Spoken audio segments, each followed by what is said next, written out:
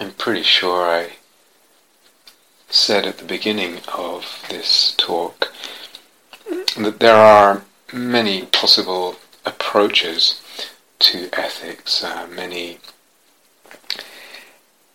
different perspectives we can bring to bear on that whole domain of our concern, of our existence. And there are different systems of moral philosophy. So for example, there's utilitarianism. Some of you will know this is originating with Jeremy Bentham and John Stuart Mill. And in that kind of approach, the goodness, or what is good, is what has utility. In other words, what is useful. And that's how you measure and adjudicate actions and behavior. So behavior and actions are chosen for their usefulness, or rather for the usefulness of their consequences. So you have an eye to the consequences, what the likely consequence of an action, and you kind of measure its usefulness. Usefulness in that system, utility in that system, is usually thought of as maximizing pleasure over pain for the greatest number of people. Maximizing pleasure, minimizing pain, maximizing happiness, whatever exactly that means, and maximizing well-being of the greatest possible number of people. Note also, as in so many moral systems of thought, the anthropocentrism there is usually focused just on people and not other species. So there are variations within utilitarianism. There's different variations of that kind of approach, and like all approaches, it will have its particular strengths and weaknesses, and its particular sort of difficulties that it encounters or not. So you could hear when I was saying that, how exactly do you measure happiness? What exactly do you mean by well-being? How do you try and assess these things? Also, what is the radius of concern, if you like, in terms of which greatest number of people, where and when?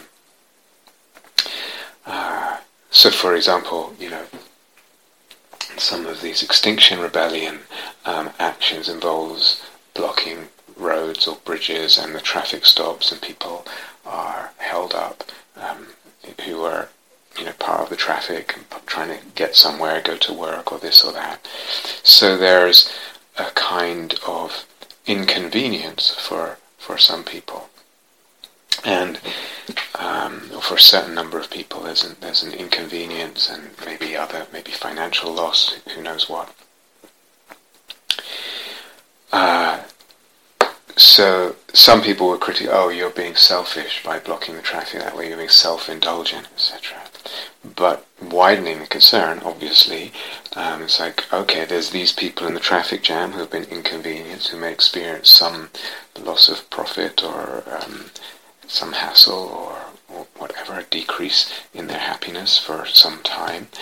One could widen that sphere to the whole of society, or the whole of humanity, or the whole of humanity also including future species, so in future generations, or including not just all that, but all species.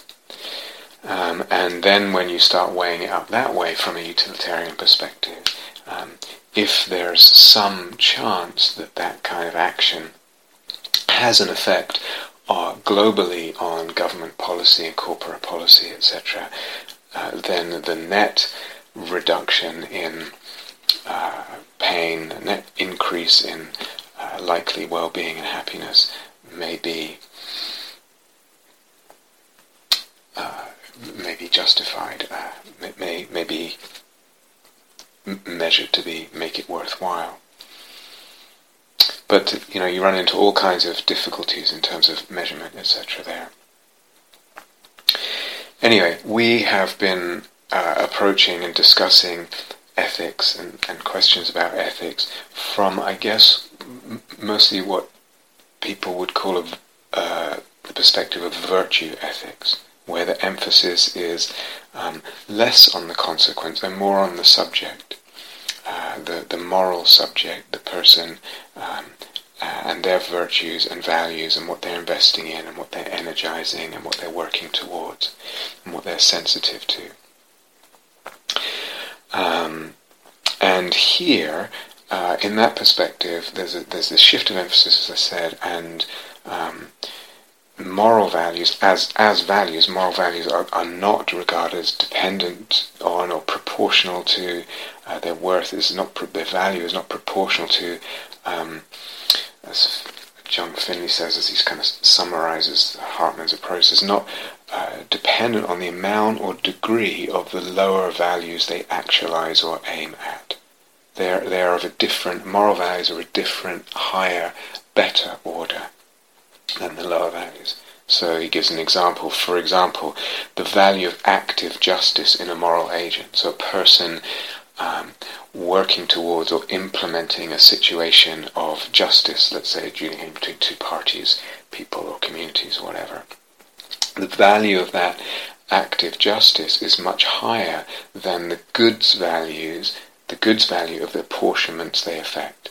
In other words, someone comes in, let's say it's a judge or someone else, and reapportions money or property or whatever. However much or however little the goods value of the money or the property they redistribute justly according to the measures of justice, however little or great the goods value is, the value of the moral value of the justice stands above that. It's much higher. It's on a completely different level. So there's a different emphasis, but I also said that we can think sometimes, and most people often nowadays, what's more popular, I think, is to consider in terms of the efficacy of one's actions, the consequences, and what will work.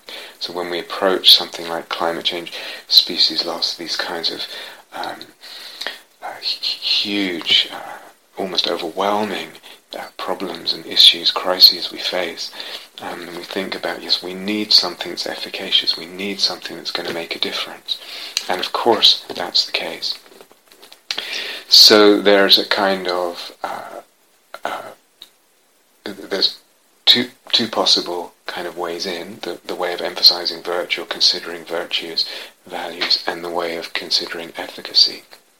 And I pointed out earlier that if there's too much of an emphasis on virtue, or only an emphasis on virtue, disregarding a consideration of the efficacy of our actions, then that overemphasis on virtue is itself not a virtue. It's what you might call a disvalue. It's not a value, it's a disvalue. And one has been, in a way, so narrowly concerned with the virtue and neglectful of the efficacy. So this whole approach of virtue ethics is one angle, one approach, and like all these things, we can have flexibility in how we approach at different times, or even the relative weights of consideration between, let's say, virtue ethics and considerations of efficacy. We don't always have to approach a situation, a moral crisis, a social situation, an environmental situation, thinking predominantly about virtue. But it can be part of our moral equipment, part of our moral calibration, our moral instrument. And we can move in and out of that. Virtue ethics does lend itself, I hope it's clear by now, does lend itself to a connection with soul-making. And in some of the ways that I've gone into a little bit. But even when we consider soul-making, the intention for soul-making in life is not always going to be primary, and neither should it always be primary. There are other issues, there are other concerns, there are other demands in life. So we move in and out in our lives as practitioners, as soul-making practitioners, we move in and out of emphasizing or prioritizing an intention for soul-making. And that's appropriate. The flexibility of way of looking, flexibility of approach, perspective, etc. is really crucial.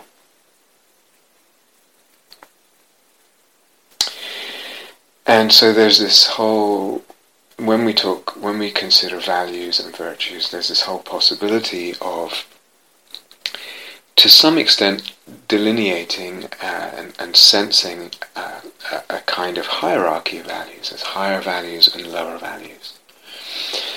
And to some extent that's possible to discern where things stand, where two values might stand relative to each other on that hierarchy, on what Hartman calls the scale of values.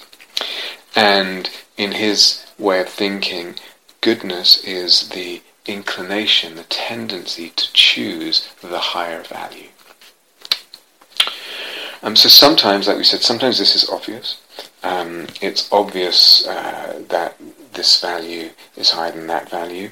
Among moral values, it's obvious, as we said just now, that moral values are higher than goods values in that way of thinking, that way of it's really a kind of sensibility, that sensibility to existence. In that sensibility to existence, that soul sensibility to existence, moral values are higher than goods values. But some of those distinctions are obvious. Some of those distinctions of grade, of height, relative height between values, or some are much less obvious. And it also, I think, is important to realize that the rank, or what Hartman calls the grade, the place on the hierarchy of values, is not necessarily inherent in the value only. So to some extent it is, but also we have these other considerations. For example, the fact that we might need to consider a virtue or a value as a complex of other virtues and values. So that already, with this notion of a counterweight needed, etc. So that already complicates the issue when we consider that we're really talking about balances and spectra rather than single, cut and dry, black and white virtues. And the second reason that the rank or grade or height of a value is not necessarily inherent just in the value itself is that also, again, when we consider it with a bit more psychological breadth and sophistication, subtlety of discernment and awareness, you also start to realize that the chitta, the soul, approaches the actualization or its intention, the actualization of a virtue or the intention towards a virtue with all kinds of factors and perspectives. So the mind, the heart, the being, the soul brings a lot to its moral intentions and to its working towards a value or an actualization of a value or a virtue. So, for example, it might be that wrapped up in the citta at that time is fear, and one is actually just intending a certain action, maybe even intending a virtue or a value, but it's coming out of fear. And as such, it's a bit more narrow-minded or reactive. Or it might be working against fear. One needs to overcome a certain fear to get behind that value and cultivate that virtue and instantiate it. And so we might say that when it comes out of fear, when it's prompted by fear and that kind of narrow contraction, perhaps it has less value, less height, so to speak, than when there's no fear and it's a freer choice, a freer moral choice. It's coming more from the moral sensibility rather than a sense of fear and reactivity. And maybe you could say, maybe some people say it's even higher when one has to overcome fear in oneself.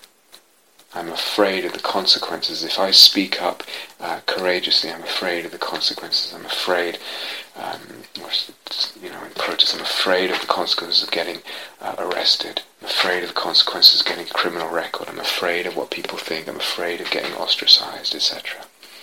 And perhaps that then can be considered a higher value or virtue. Perhaps sometimes our virtuous behavior and intentions come out of actually a narrow-mindedness. There's a kind of brittleness there, a kind of narrow attachment to some kind of code that's been handed down to us. Sometimes it comes out of habit, and it's just the almost mechanical churning of habit in the consciousness. Sometimes a value takes a lot of exertion in some way. To actualize a value takes a lot of exertion on our part, or asks a big stretch of the soul, of the being in some, or of the body even in some way. And then the whole way of looking at self, other, world, and our very intention, our will, our desire, our eros, ethically, that can vary hugely. And so we might say that there's a higher virtue when those ways of looking are richer, deeper, wider, more noble, more ensouled. So all these other factors come in, and we might say that the height or grade of a value or a virtue depends also on those. All those other factors there, what else is going on in the whole being, the totality. It's a function, if you like. The height, to a certain extent, is a function of that whole complex of intentions and ways of looking and factors, forces in the psyche. So with any virtuous intention or moral action, there can be a kind of flat, if you like, ego level version, a version that's based on some kind of fixated image, what we might call in our soul-making language, or it's kind of impoverished. It's an impoverished image. That kind of version of the same virtue looks the same to a certain extent, or it could be much more soulful, much richer, multidimensional, with the sense of divinity, with all of that. And there's a spectrum here. Again, it's not black and white. There's a whole spectrum. But all these, once we start to attune in this way and discern in this way, such as, wow, it's really quite a complex territory here in terms of judging heights of values and virtues. So some care is needed in that.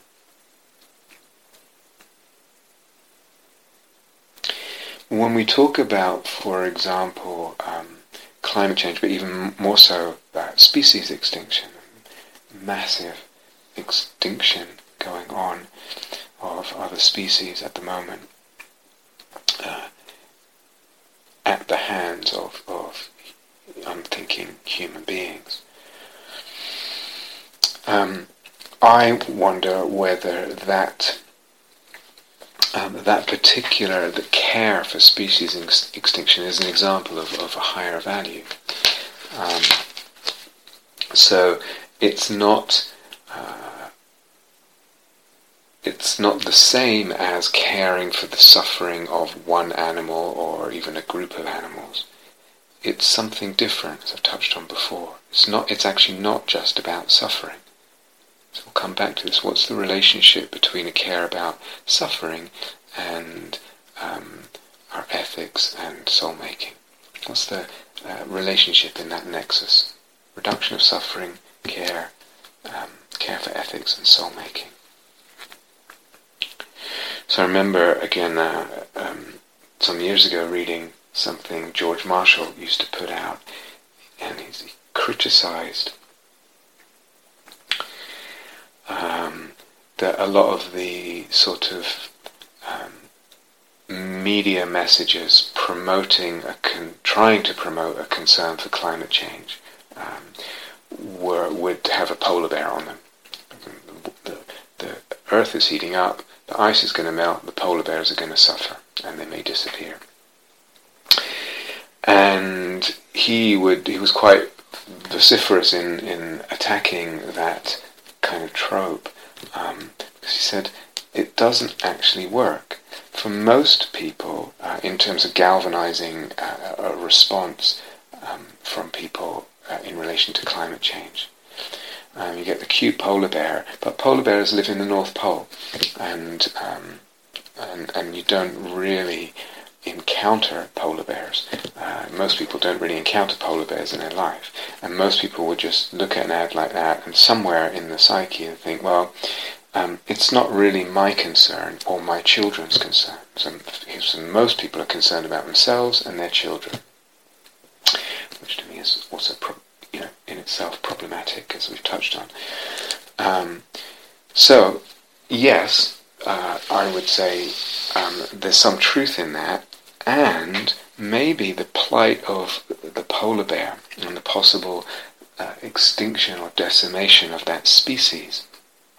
I'm not talking about the suffering of individual polar bears, I'm talking about the species. Maybe the sensibility to that concern, the sensitivity to the tragedy of species loss and the crime, really, of ecocide and species loss, species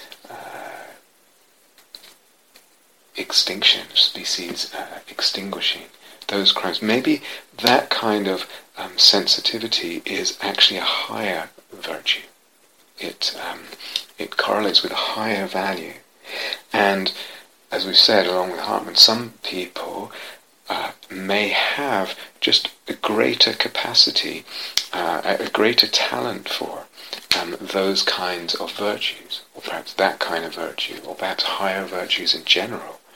Just as in Hartman's explanation, some people have more talent for mathematical ideas, or we could say some people have more aesthetic or musical talent or art. You can have a talent for values. And the question is, can that be trained? Can we encourage that kind of extension of the moral sensibility in ourselves, in each other, in society, in schools? Can we support a growth of and an education of our moral capacity and sensitivity?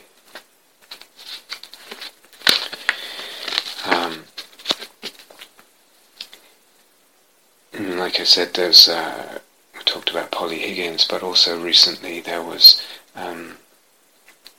the UN Executive Director for I think it's called the Convention on Support, the Convention for the Support of Biological Diversity, or something like that. And again, I've forgotten her name, but she also said this biological diversity, the species diversity, the thriving of many different species, is necessary to maintain the natural life support systems on which humanity depends. And she added, with biodiversity, with this need for a richness and a plethora of different species, with biodiversity is not so clear as with climate change, where people might feel the impact in their everyday life. With biodiversity is not so clear, but by the time you feel what is happening, it's too late for us. It will be too late for us when the bees stop pollinating because there aren't enough bees. We will suffer in terms of our agriculture. So I've touched on this before, but to me it's an important consideration. Is there something asked of a different order, a different height of moral sensibility here? What if scientists found out a certain species, I don't know what kind of species, was actually useless? it didn't really provide anything for the ecosystem. The ecosystem could get on fine without it, whatever ecosystem it was in. And we could get on fine without it, and other species could get on pretty fine without it. Perhaps it's just merely beautiful, merely graceful, merely remarkable, and merely miraculous. And perhaps it's not even beautiful. Is a haddock beautiful? We have also, again, a narrow sensibility in terms of beauty, often is the case. So the polar bears tend to be with him. They're potentially very dangerous animals, but they're furry and cuddly and warm. A haddock is cold and slippery and wet, and to most people's eyes, not that beautiful. But then, if there was this useless species, would it then be okay if ethically, if our actions made it forever extinct?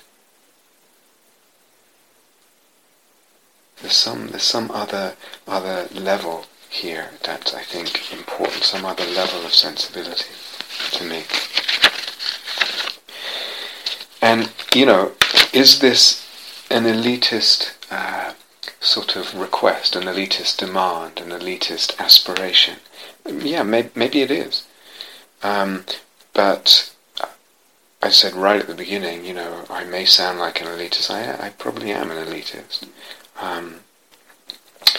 The whole movement towards awakening is a very elitist movement.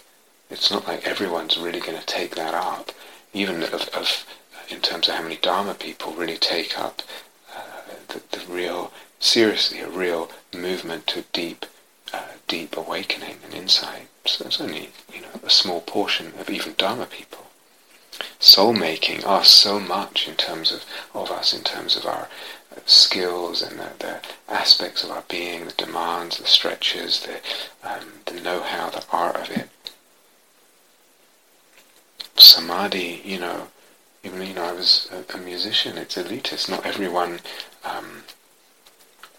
everyone can do that or train that way, and to take that to a high level of art. But again, I recall Hartman's notion of the noble and his kind of insistence that it's through the noble few, those who stretch the sensibility, that humanity evolves spiritually. Through their leading, their opening the doors, through which more people then follow after them, are kind of converted or infected with that sensibility, that moral sensibility.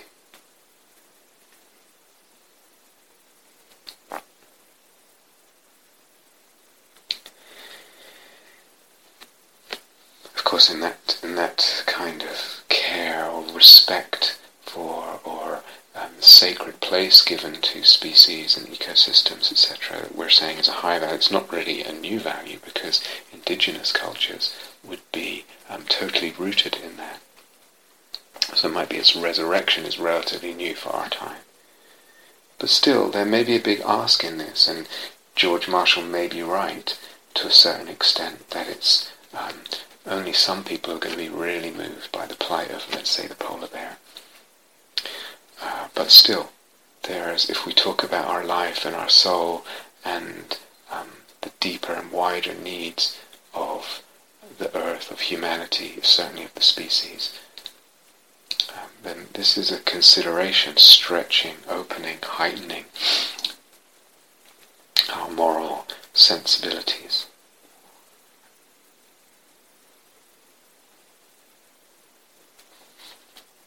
And as I said, a species loss is not the same as concern for the suffering of one animal, or even of many large numbers of animals. There's something else, there's some other sensibility. And all this, what we've been talking about, begs the question to a certain extent of what then is the relationship of these ways of thinking about ethics and the whole thrust and intention, primary thrust and intention of the Dharma to reduce suffering. So, happily, our attraction to a need for moral values is often satisfied to a certain extent at least, but in our attention to a need for and pursuit of a reduction in suffering, a reduction in dukkha. But in most cases, it might not be enough to notice that there are, in fact, two directions of our desire there. So, keep the precepts, for example, as an ethical investment and commitment reduces some suffering. But again, there may be, as I said, two directions or two strata of our intention here. So the love of higher moral values, the love, the attraction and the eros for a higher ethos, or an ethos that encompasses the higher, that cares about the higher. The beauty of sacrifice, the images and archetypes and values bound up in a fuller and more powerful devotion to ethics may well not overlap with the idea or the thrust, the intention for decreasing suffering, other than as a promise of reward, of a future rebirth or heaven or whatever you might believe. Or if there are gifts and rewards from a devotion like that, a kind of deep, high, wide, very attuned moral sensibility and commitments. If there are rewards from such a devotion in some cases, they are relatively subtle. So the decrease in the kind of attenuation of self-sense, the openness of heart, the seeing, the dependent arising of the perception of self, other world, these are all relatively subtle gifts, if you like, rewards from that kind of devotion.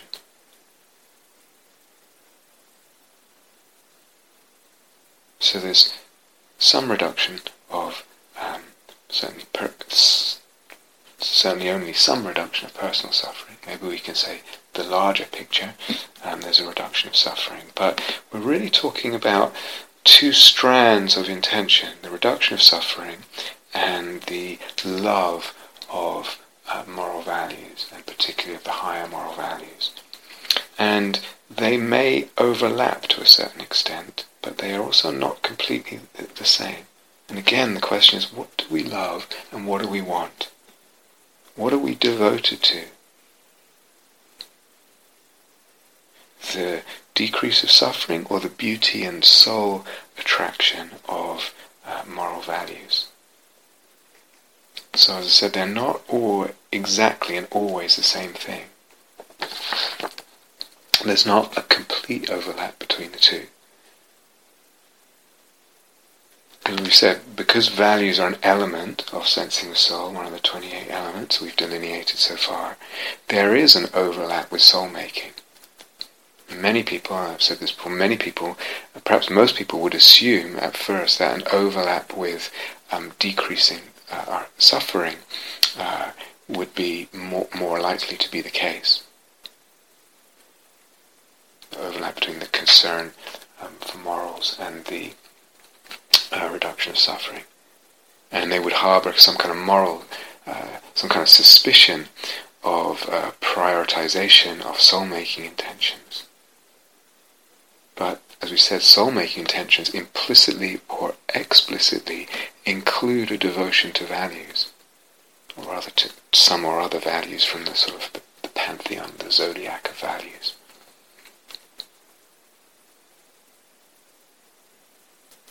So I mentioned the Buddha and his choice to leave his family, and generally considering his zest and devotion to know the end of suffering, to not be reborn, to teach others, perhaps his mystical hunger, his hunger to know the mystical. You don't really hear that one so much in the Pali Canon. And that devotion, that intention, trumped his sense of his moral responsibility to be there for his wife and his young son. So he basically abandoned them in this antinomy, in this conflict of values. He chose one. Now, you could argue that in his life he always chose what would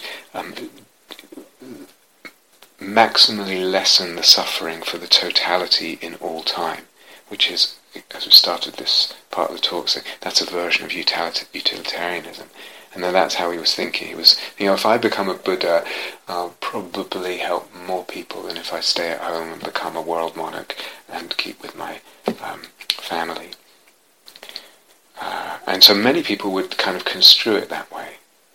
That he chose that because in the totality of things it would reduce more suffering and increase more happiness for more people over time than if he stayed at home and did other stuff, ruled a kingdom, etc. But actually that seems to me, if I'm honest, and maybe if we feel into it a little more carefully, it seems a bit of a psychologically naive view or belief or assertion. Maybe that's heretical. So if you feel into the psychology there,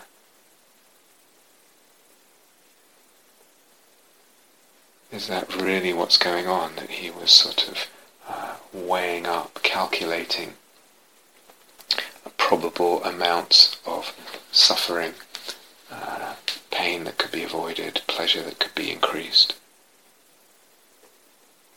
Or was his drive, his love, his devotion, his determination, his desire, his choice coming out of a richer psychology that had also to do with his soul?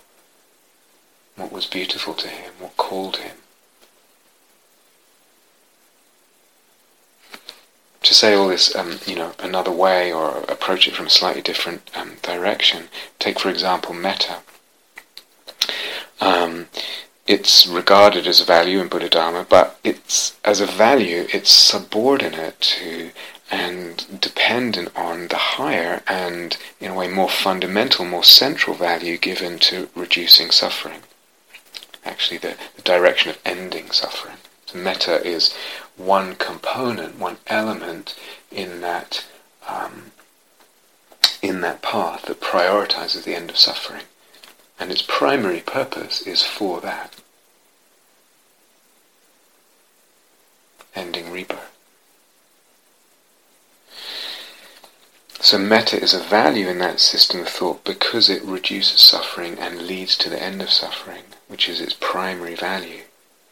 Now, probably, to use philosophical jargon, on the margins of the text, in the margins of the Pali Canon, so to speak, between the lines and sort of briefly alluded to with the perfume, in the margins of the text and discourse, if we were to deconstruct it, if we use philosophical language, there'll be many messages, even in the Pali Canon, attesting to the independent value of metta and sila.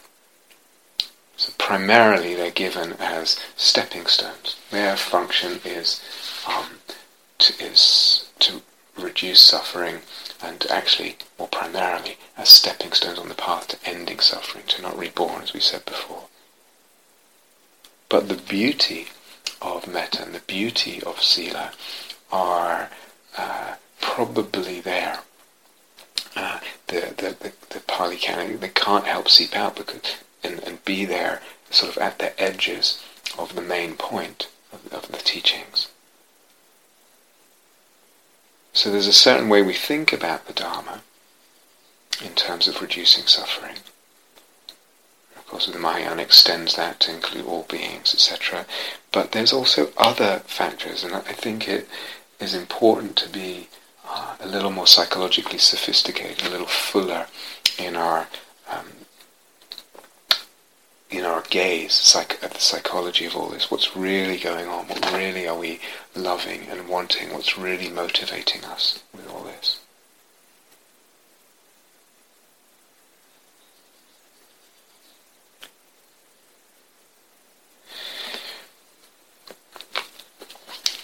again, if I just look around me right now, it's interesting. So this question about ethics, the emphasis in Buddha Dharma on reducing suffering, and that sort of principal way of conceiving what we're doing,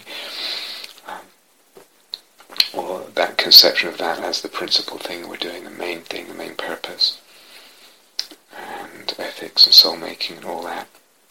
And I look around me right now, and certainly in Devon, where I live, there's very suddenly, really, a lot of Dharma people suddenly involved in for example, Extinction Rebellion and actions on the streets against inaction for climate change and against species loss, etc. And more widely in the UK as well. Suddenly there's been quite a dramatic change, almost black and white, among Dharma folks. Maybe in other countries it's starting, or there's the potential seeds, the potential rumblings of that. Maybe in the US something's starting, but certainly around here it's a dramatic quantum leap, a sudden shift. I think only some of that, I don't know what proportion, only some proportion probably, I don't actually know, but only some of that is because of soulmaking Dharma teachings.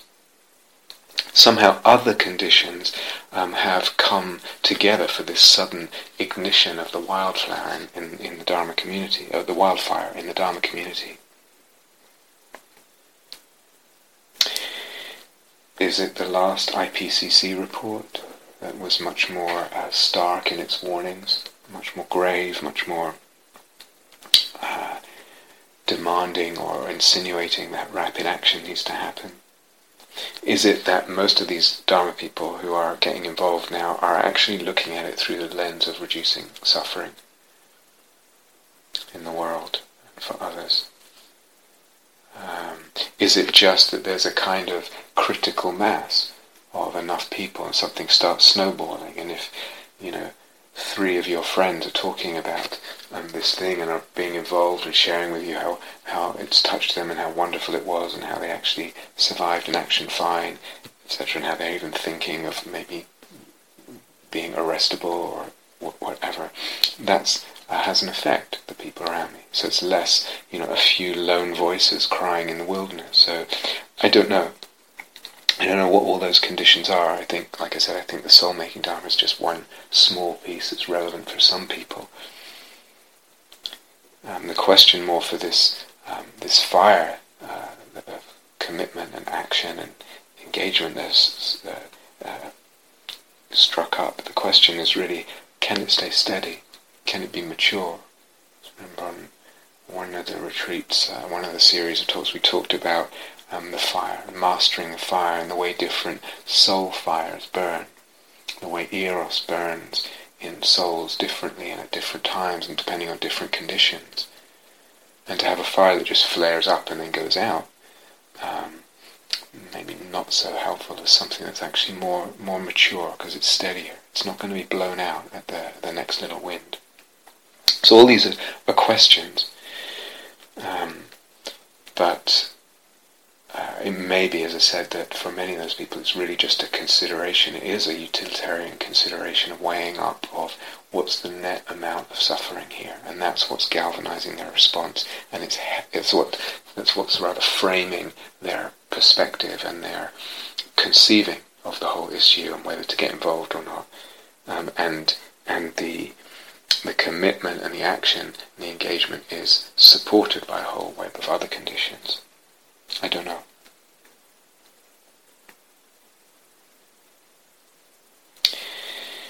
But if we stay with this question of the relationship, the nexus between reducing suffering and soul-making and ethics, etc., and values.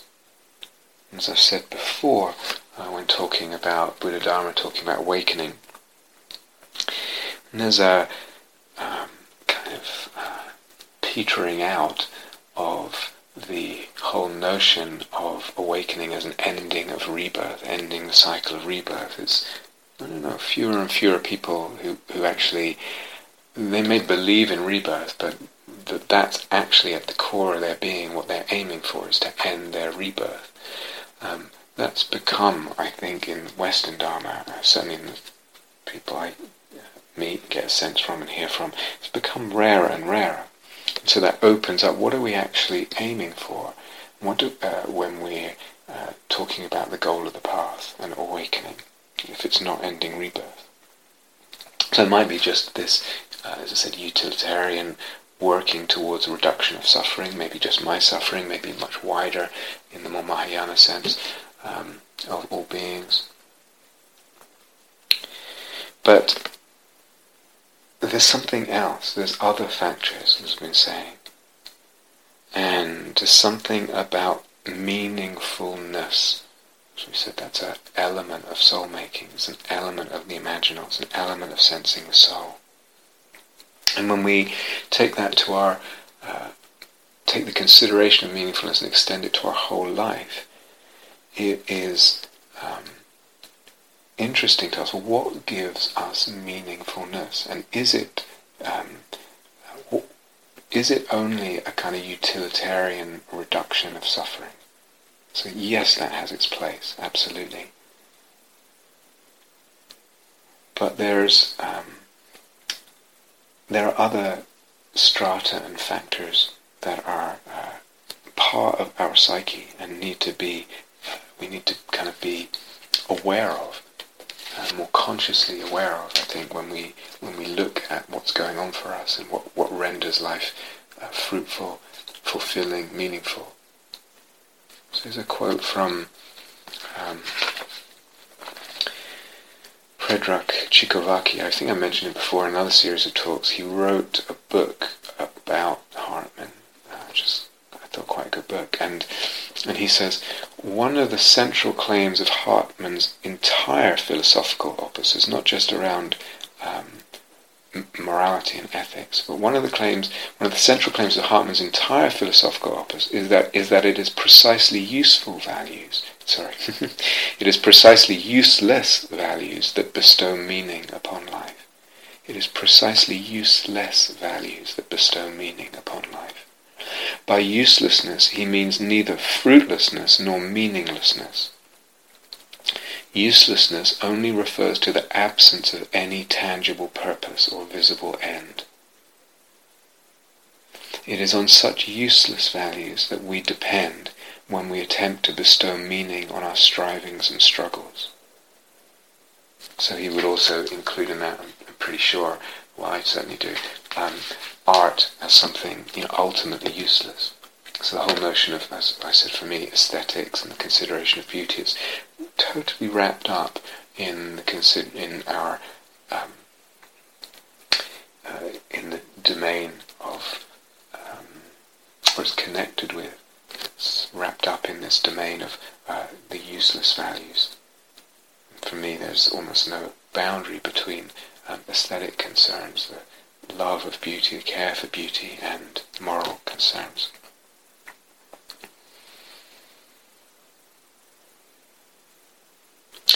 So there are values that are in a way useless. They don't serve an obvious function in our life. They're not kind of easily brought under a utilitarian kind of framework. And these are often the higher values. The higher values are often useless. So, for example, an aesthetic sensibility is kind of useless from a certain perspective. But, as I said, I think in the last part, these higher values need to rest on the lower values as a foundation. They depend on the lower. And without them, they're kind of hollow. So a care for higher values, a care for aesthetics, for example, that doesn't care for justice or kindness, completely neglects those, it causes a collapse in the whole value of the aesthetic care. Let me read again a few things from Hartman here. So the more elementary values, the lower values, the more negative commandments go with them. So they prohibitions, thou shalt not steal, not murder, etc. And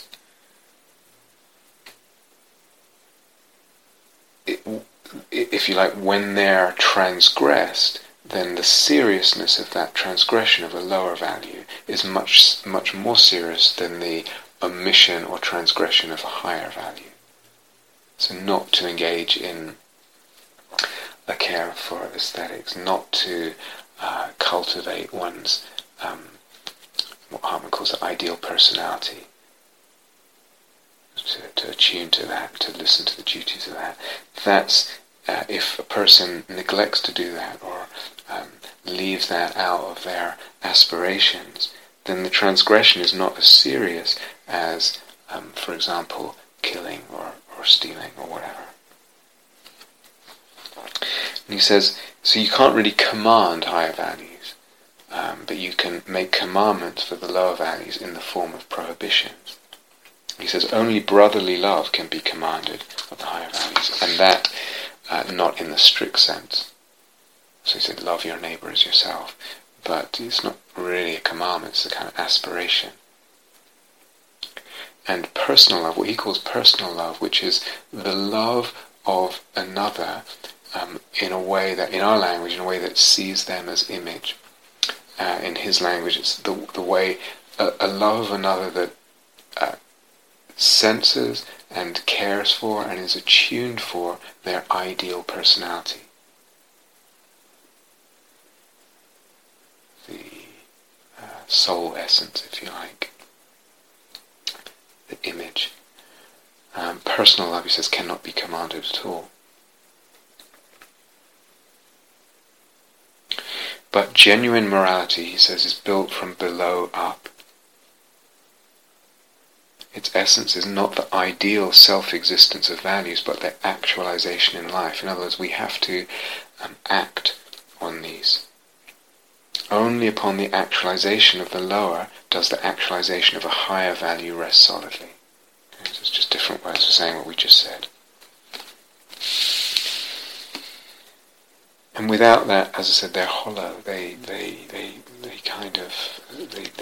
smell off. If there's not, if there's a transgression of lower values, but one cares for higher values, something's off, and it strikes one as off. In transgressing against a lower value, it has more consequences. It has consequences on a wider range of our existence. So the consequences of one person not caring about this or that particular higher value are much more limited. So the higher value, he writes, has a narrower field of activity, contains less palpable substance. Its existence for itself is more pronounced. What's the purpose of that higher value? It exists for itself. This concern with beauty, this concern even with my ideal personality. Yes, if I can actualize, if I can follow my soul's calling, if I can listen for the angel out ahead and do my duty, that will bestow gifts on the world. But in a way it's just for itself. It's for the beauty of itself, for the soul-making itself. Its existence for itself is more pronounced to the higher value. It stands and falls for itself alone.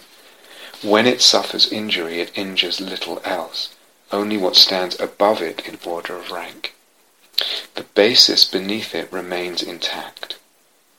This becomes most evident in extreme cases like that of the dispensing of spiritual value, the sort of radiant virtue that I was talking about, which is altogether useless and has nothing further dependent upon it.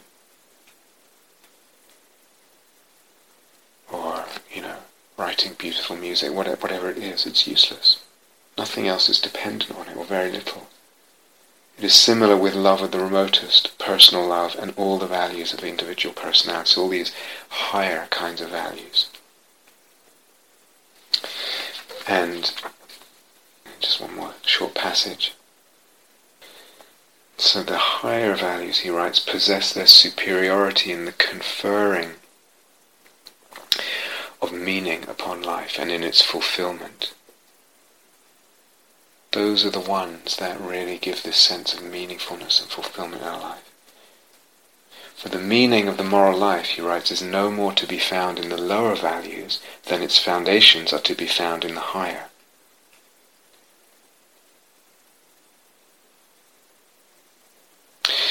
If we have only a concern for the lower values, then, as I said earlier, there can be a kind of impoverishment of our whole life. Our whole ethical life is kind of impoverished by that limitation, that we're just concerned with lower values, and it can be like Jesus criticized the Pharisees. Everything's kind of low. There isn't this high nobility in the sense that I would use the word. There isn't this love of value and aspiration. Something's not stretching into the beyonds with the eros, with the height, with the soul-making there. So the higher values have beyondness, as we talked about. They have dimensionality. They are sense of them. There's unfathomability there, mystery, irreducibility. And all this supports them, allows them to become erotically imaginal objects for us, beloved erotic imaginal objects. And to give, as I said, a sense of meaningfulness and fulfillment in our life.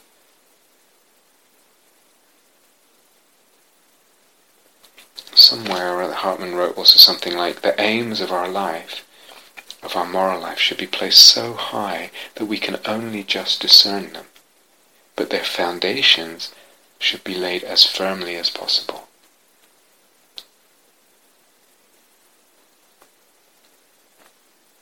When we consider climate change and species extinction, mass species extinction, those two things are threatening the foundations, are really threats to the foundations of many people's lives, certainly many animals' lives and many species' lives, but they're also foundations. They also threaten the foundations. I mean, the foundations of existence. That people have water to drink that's not undrinkable because the sea has risen and the salt water has gotten into the water. That people will not live in climates where it's actually too hot to cool the body at certain times of the year.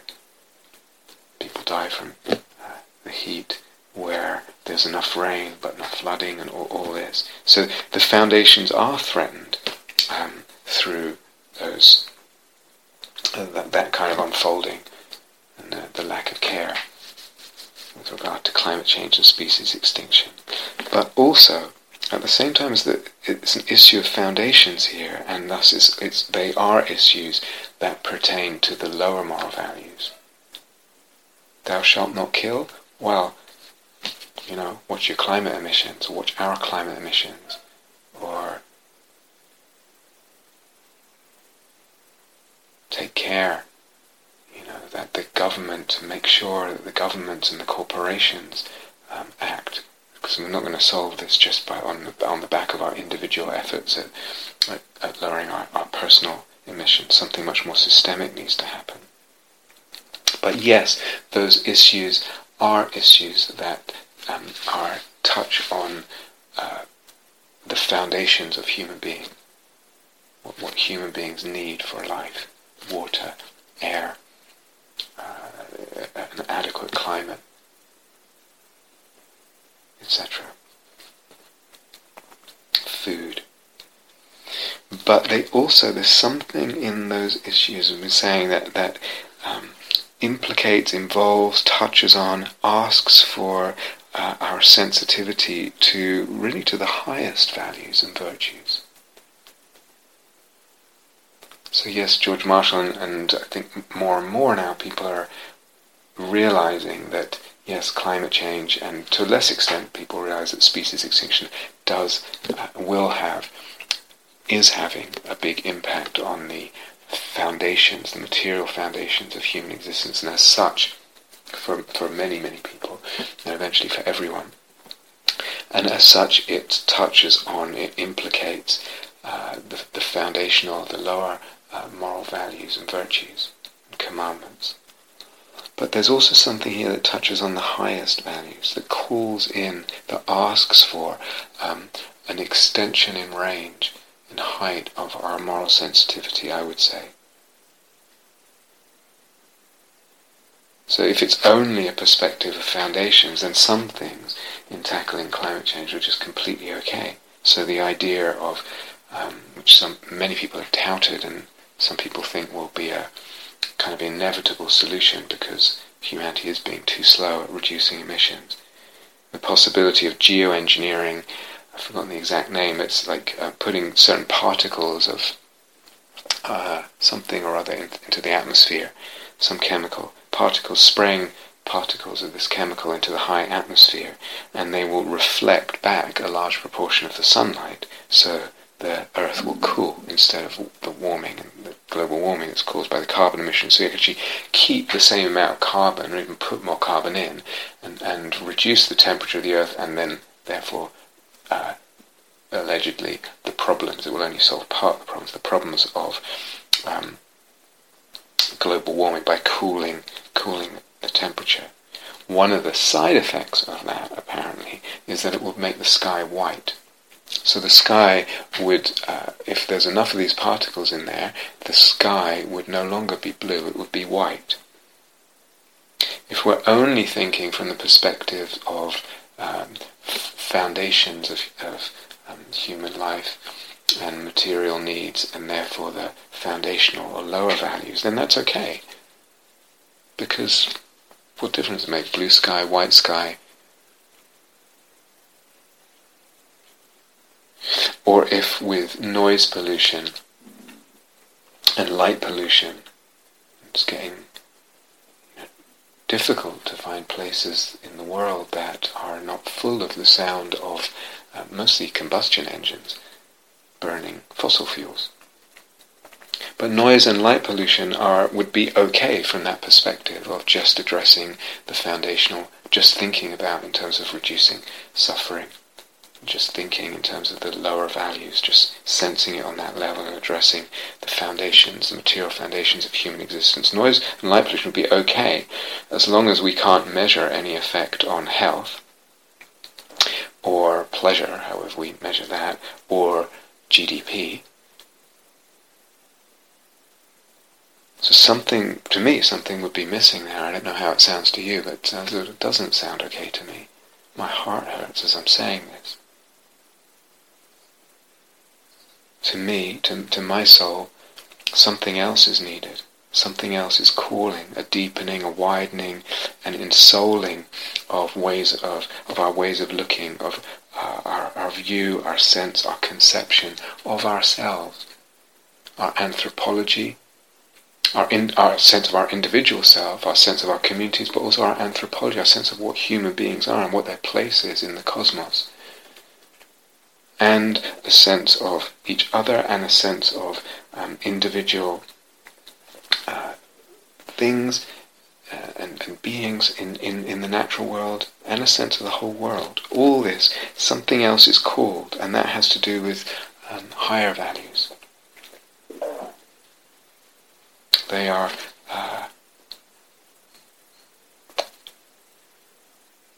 necessary, they're implicated, as said, in our concern for all this. When we look at the whole problem, it's a multi-leveled problem.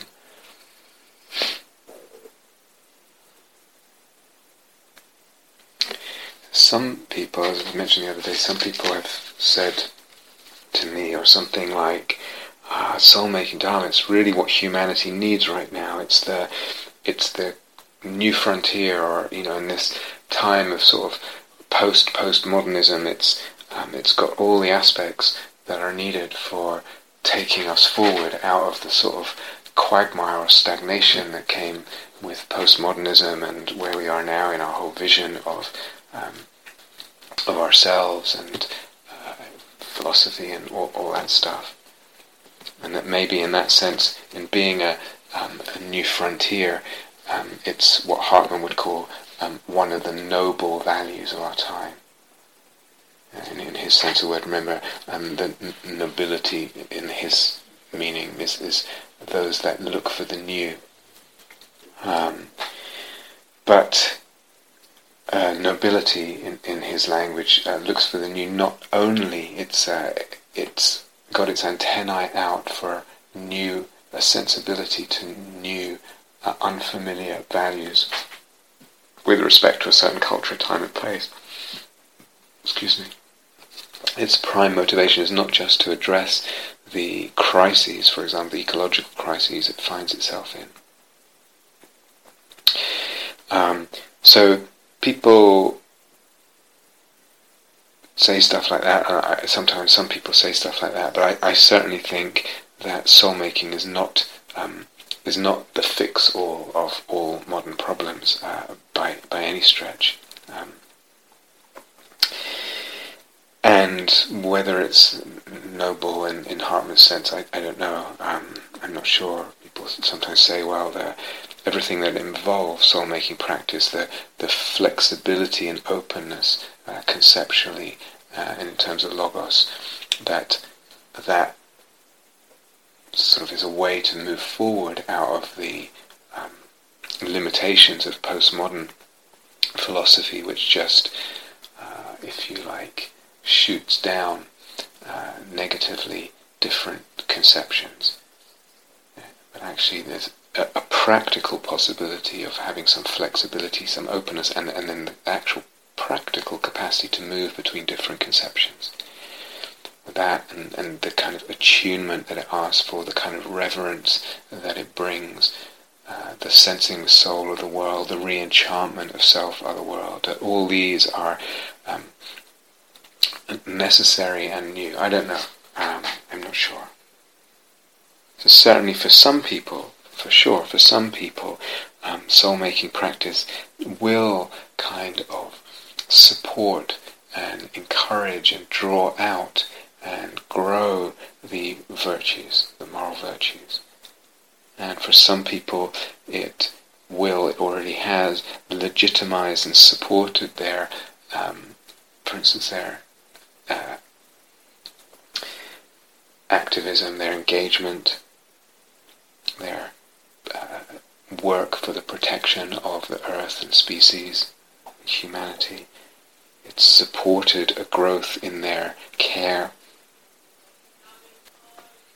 and the sensing the soul that kind of underpins that will kind of contribute to material help of these crises, with regard to these crises. And that's great, and it's necessary, and it's really important. But, at another level, soul-making perhaps is ultimately useless, we could say. What's it for?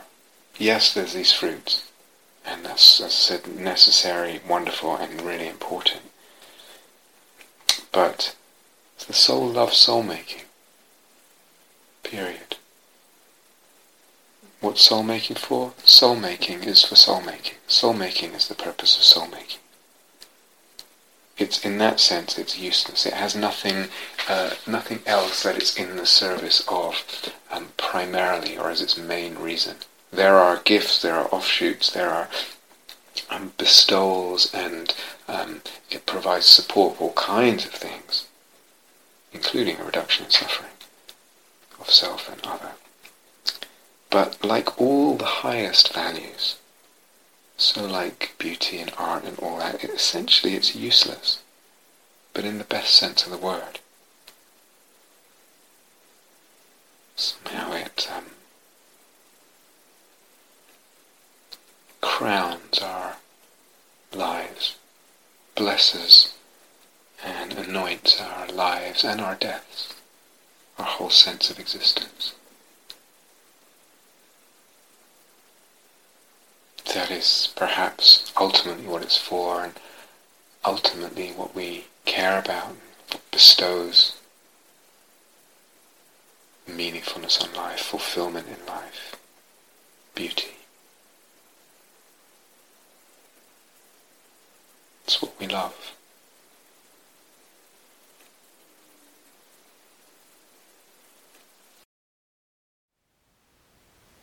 Thank you for listening. To learn how you can support the teachers and Dharma Seed, please visit dharmaseed.org/donate.